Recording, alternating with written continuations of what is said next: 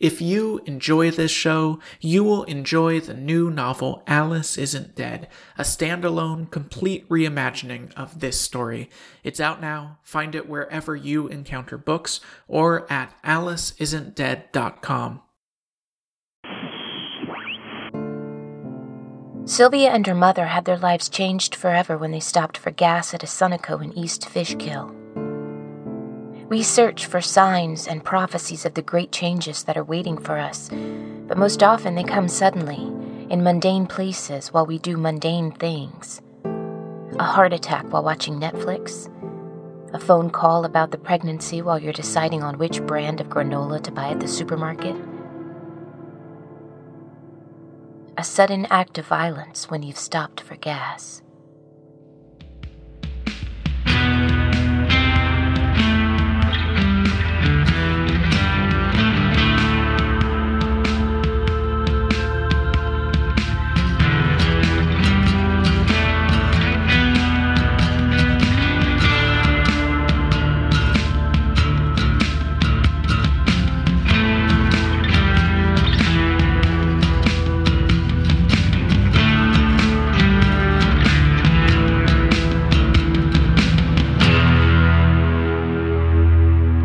Alice Isn't Dead by Joseph Fink, performed by Jessica Nicole, produced by Disparition. Part 2, Chapter 5, Taconic.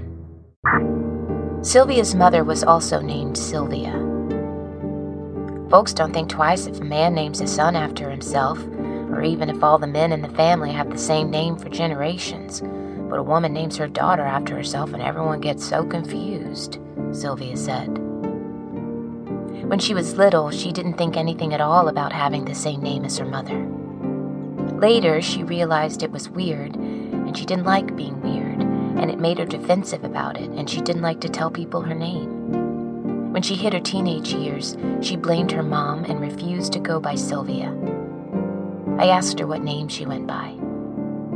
Skip, she said. Seriously? I asked her. Seriously, Skip, she said. Don't be an asshole. She was right. I apologized. Do you want me to call you Skip? No, she said quietly. Ever since my mom, I've gone back to Sylvia. I don't hold it against her anymore. I get it. I get her so much more now that she's gone. I wish I could tell her that. I let her fold under my arm. It's been a long time since I was called upon to comfort anyone.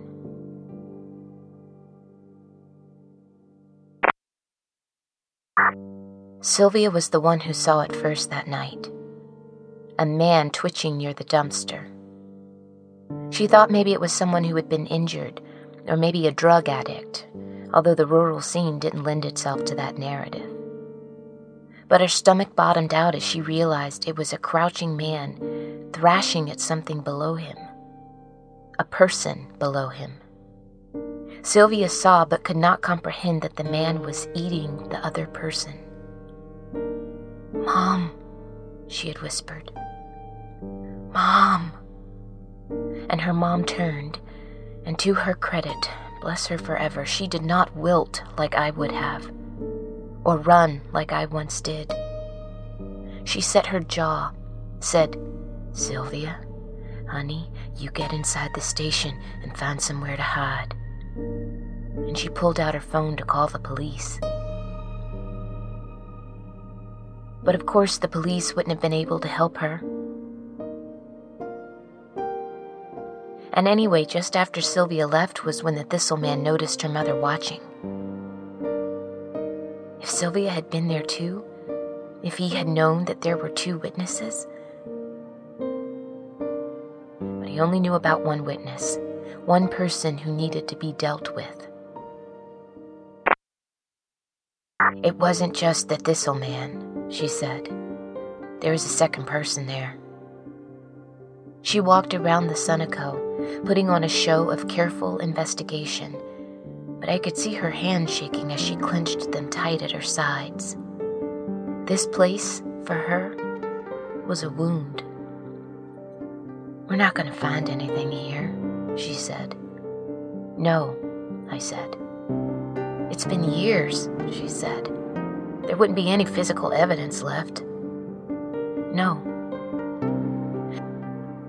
"But this is what it is, Keisha. I remember a second person. The Thistle Man had help."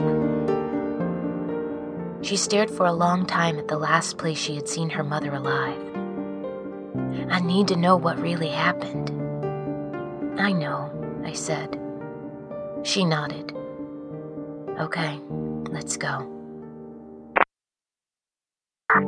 The Taconic Parkway is beautiful, a road that meanders. It feels like taking a walk in the woods. But taking a walk in the woods is something you want to do slowly, on foot, not speeding in a car. It is a dangerous road. No streetlights, sharp turns, long periods with no shoulder, just a rock face on one side and a thin barrier on the other side. If life is in many ways a balancing act between beauty and danger, then the Taconic is paved right down the middle. Just north of Hudson, where we had delicious falafel at a kosher restaurant that advertises itself, almost certainly incorrectly, as the last kosher restaurant until the Canadian border, we saw something strange on the hillside by the road. A huge carving of a human face, and in front of that, a giant figure seated on a throne, their head flattened and curved into the shape of a bowl. There are other statues all over the hill. It looks like a shrine to a god no one has ever worshipped.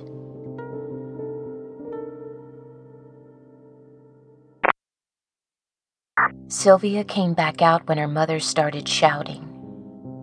The lights had conveniently dimmed on that side of the station. There was no sound of police coming, of anyone coming, of any help at all.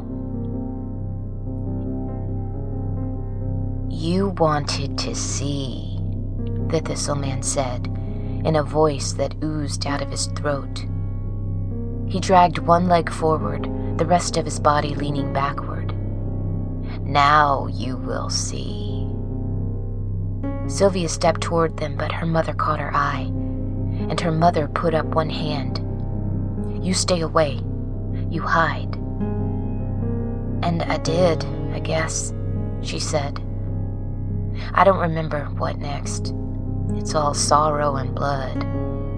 But I do remember a couple hours later, huddled up in the brush on the other side of the Taconic, hiding. I remember footsteps in the leaves nearby. I guess the Thistle Man was looking for me, but he never found me. Still hasn't. There was one more piece to this story, and it's the piece we're trying to understand now. There was someone else there with the Thistle Man. Sylvia remembered a person wearing a hoodie, standing next to her mother, right at the end. In the darkness, Sylvia couldn't pick out any more details. Just the Thistle Man and the figure in the hoodie, small, faceless, with their arms out toward her mother. "Someone helped the Thistle Man kill my mother, and I want to know who," she said.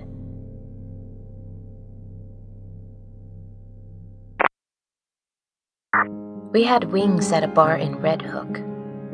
An older man and a young man sat at the end of the bar.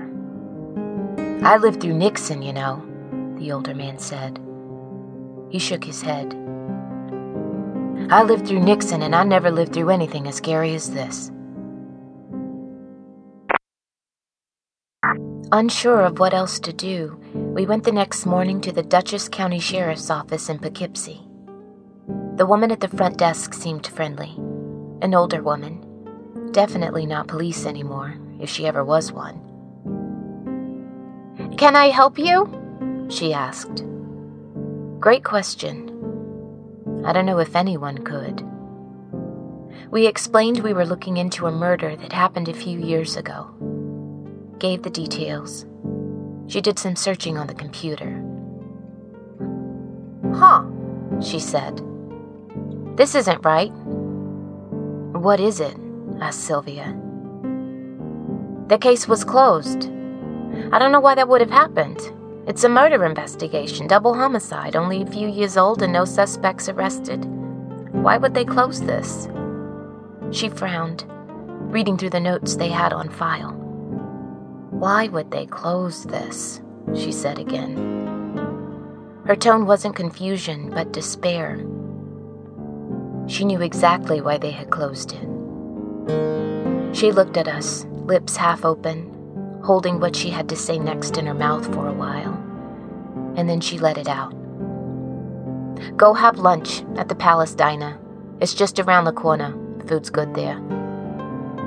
Sylvia and I thanked her, and we went to the diner, a grand 24-hour institution with a vast parking lot and their own in-house bakery. The kind of diner you can't find outside of the Northeast. We were halfway through turkey clubs when the woman showed up, holding a filing box. "I want you to know that there are some of us who don't believe in it, who believe that this is the wrong thing, what they're doing. I want you to know that we are not all on their side."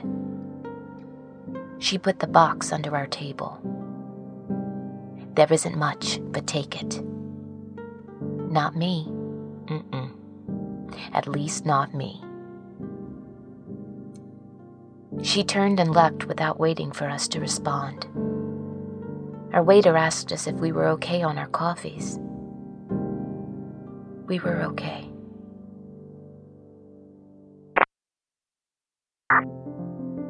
There are a few stray vineyards in the Hudson Valley among the apple orchards. There is here, as there are in many places not notable for their wines, a serious effort to create a wine industry. The best New York wine I've ever had was maybe okay. But then, as the climate changes, who knows? Certainly the areas famous for wine will lose their climate, and so one of these places we laugh about will become the new Bordeaux. Or everyone will be too busy being refugees from our drowned cities to worry about wine.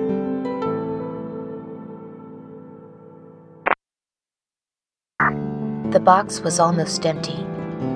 No real investigation done on the case.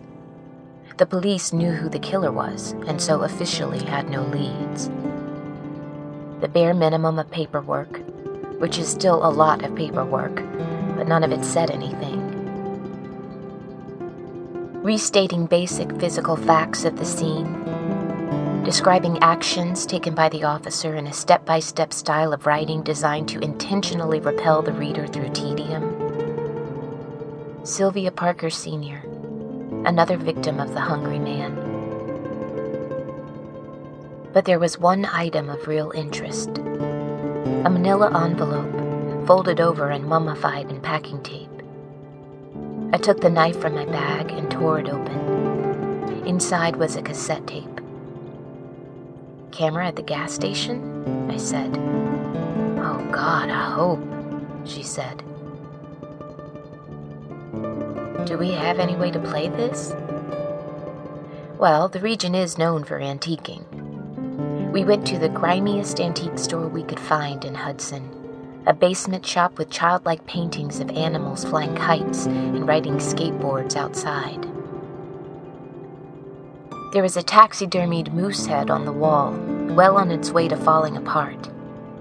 And, in the back, for $15, there was a VCR TV combo. We got a room at a cheap one-level motel in Saugerties. Didn't even bother bringing the rest of our stuff in, just the TV and the tape. I closed the drapes. It was completely dark in the room.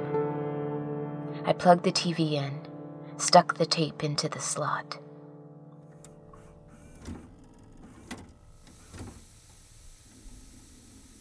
Warped colors and digital static. Maybe all this for nothing. The tape decayed or broken. But then it resolved into a wide shot of the side of a gas station. There was Sylvia's mother against the wall, and the Thistle Man stepping toward her, Not the same Thistleman that had followed me last year. A different one, just as misshapen and toothy. And there was Sylvia, coming out of the door, seeing what was about to happen, screaming. The Thistleman seeing the younger Sylvia, breaking into a drooping, melted smile. "That's not what happened," Sylvia said. "I hid. She gestured for me to run. He never saw me." On the tape, the Thistleman turned back to Sylvia's mother. He didn't walk so much as fall into her, his hand on her throat. And there was, yes, a person in a hoodie. I didn't see them emerge from anywhere. Just nothing, and then a person in the shadows, like they had always been there and I had only now noticed them. The person rushed forward toward Sylvia's mother. In the tape, Sylvia made a sobbing scream that we couldn't hear because there was no sound. She too ran for her mother. Before anything else could happen, the Thistleman tore Sylvia Parker Sr.'s throat out. I don't know how else to say it. He took it, like someone might take a box of cereal off of a shelf. He moved his hand back, and there was something wet in it, and Sylvia's mother had a gaping wound where her throat had been. Now Sylvia was screaming again, not in the tape, but in the room next to me. I held her tightly, and she screamed into my shoulder. The person in the hoodie reached the pair and put their arms around Sylvia's mother. They seemed to be easing her to the ground. The dying woman stared deep into the, to us, invisible face of the person, as though she had just seen something even more astonishing than her own death, and then she was gone. The Thistleman tossed what he had taken from the woman onto the ground, and then just as casually picked up Sylvia as her run brought her in reach. He held her aloft like a parent looking at a baby. He was laughing, his jaw wobbling wider and wider. And the person in the hoodie got up from their crouch, reached over, and took hold of the Thistleman's head. They yanked backwards, and their strength must have been incredible because the Thistleman flew like he weighed nothing.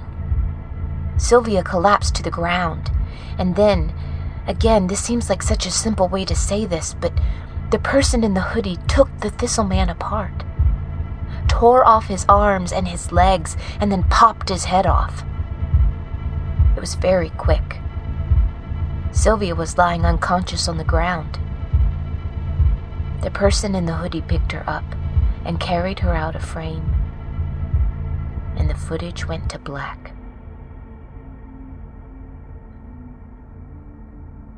Sylvia touched the screen. They saved me. All this time I thought they helped the Thistleman kill my mother. I thought I'd gotten away on my own. But I would be dead too, if it wasn't for whoever they are.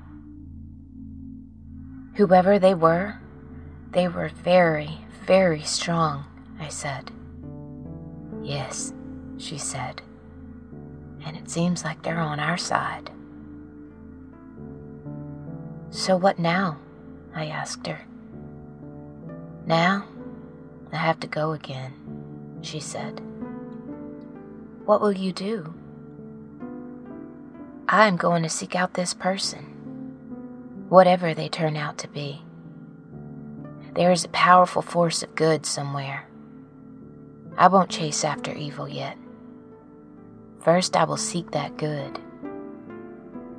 She hugged me, and I hugged her back, fiercely. We both were crying, of course. Of course.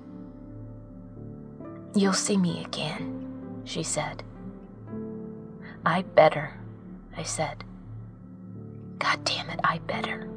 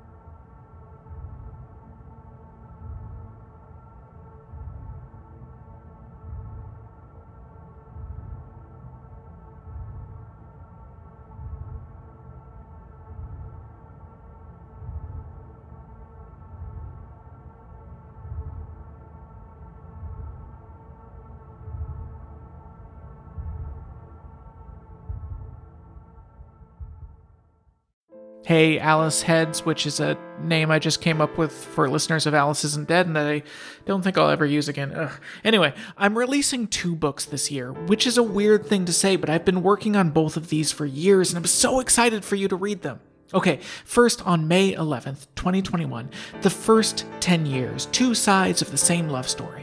So, there is a love story that happened behind the scenes of Welcome to Night Vale between me, Joseph Fink, and Meg Bashmaner, voice of the Night Vale credits and MC and tour manager for the live Night Vale show. In this memoir, we recount the first 10 years of our relationship, year by year, without consulting each other beforehand. It's a funny and romantic story about how differently we experience and remember our lives. Then, on July 20th, The Halloween Moon, my first ever novel for ages 10 and up. Esther Gold loves Halloween, until the year that Halloween night just won't end. Even she doesn't want Halloween to last forever. No matter your age, if you're a fan of Alice Isn't Dead, I think you're going to love this book. Get these books wherever you get your books. And now, a knock-knock joke. Knock knock. Who's there? Who's there? I asked first. I have just as much of a right to know. You knocked on my door. There is no door. I just said the words knock knock. If there is no door, then what do you want me to do? Tell me who you are. Sure, but first tell me who you are. Who's there? Who's there? Who's there? Who's there? This is getting us nowhere. This is getting us nowhere who?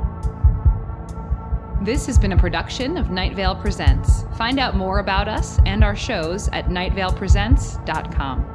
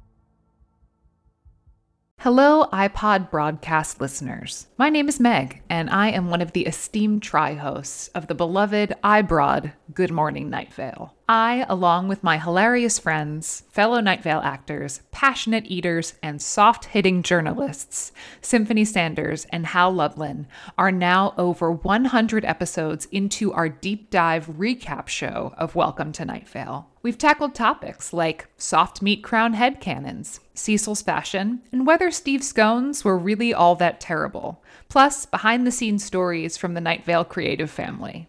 And we've heard from listeners like you about queer representation, Night Vale named pets, major theories, minor questions, and of course, best and worst practices for, alternative spa therapy services. If you know, you know. Check out Good Morning Night Vale every other Thursday, wherever you get your iBroads, iCasts, Podbroads, and podcasts. I think I like Podbroads the best. I'm a real Podbroad myself. from PRX.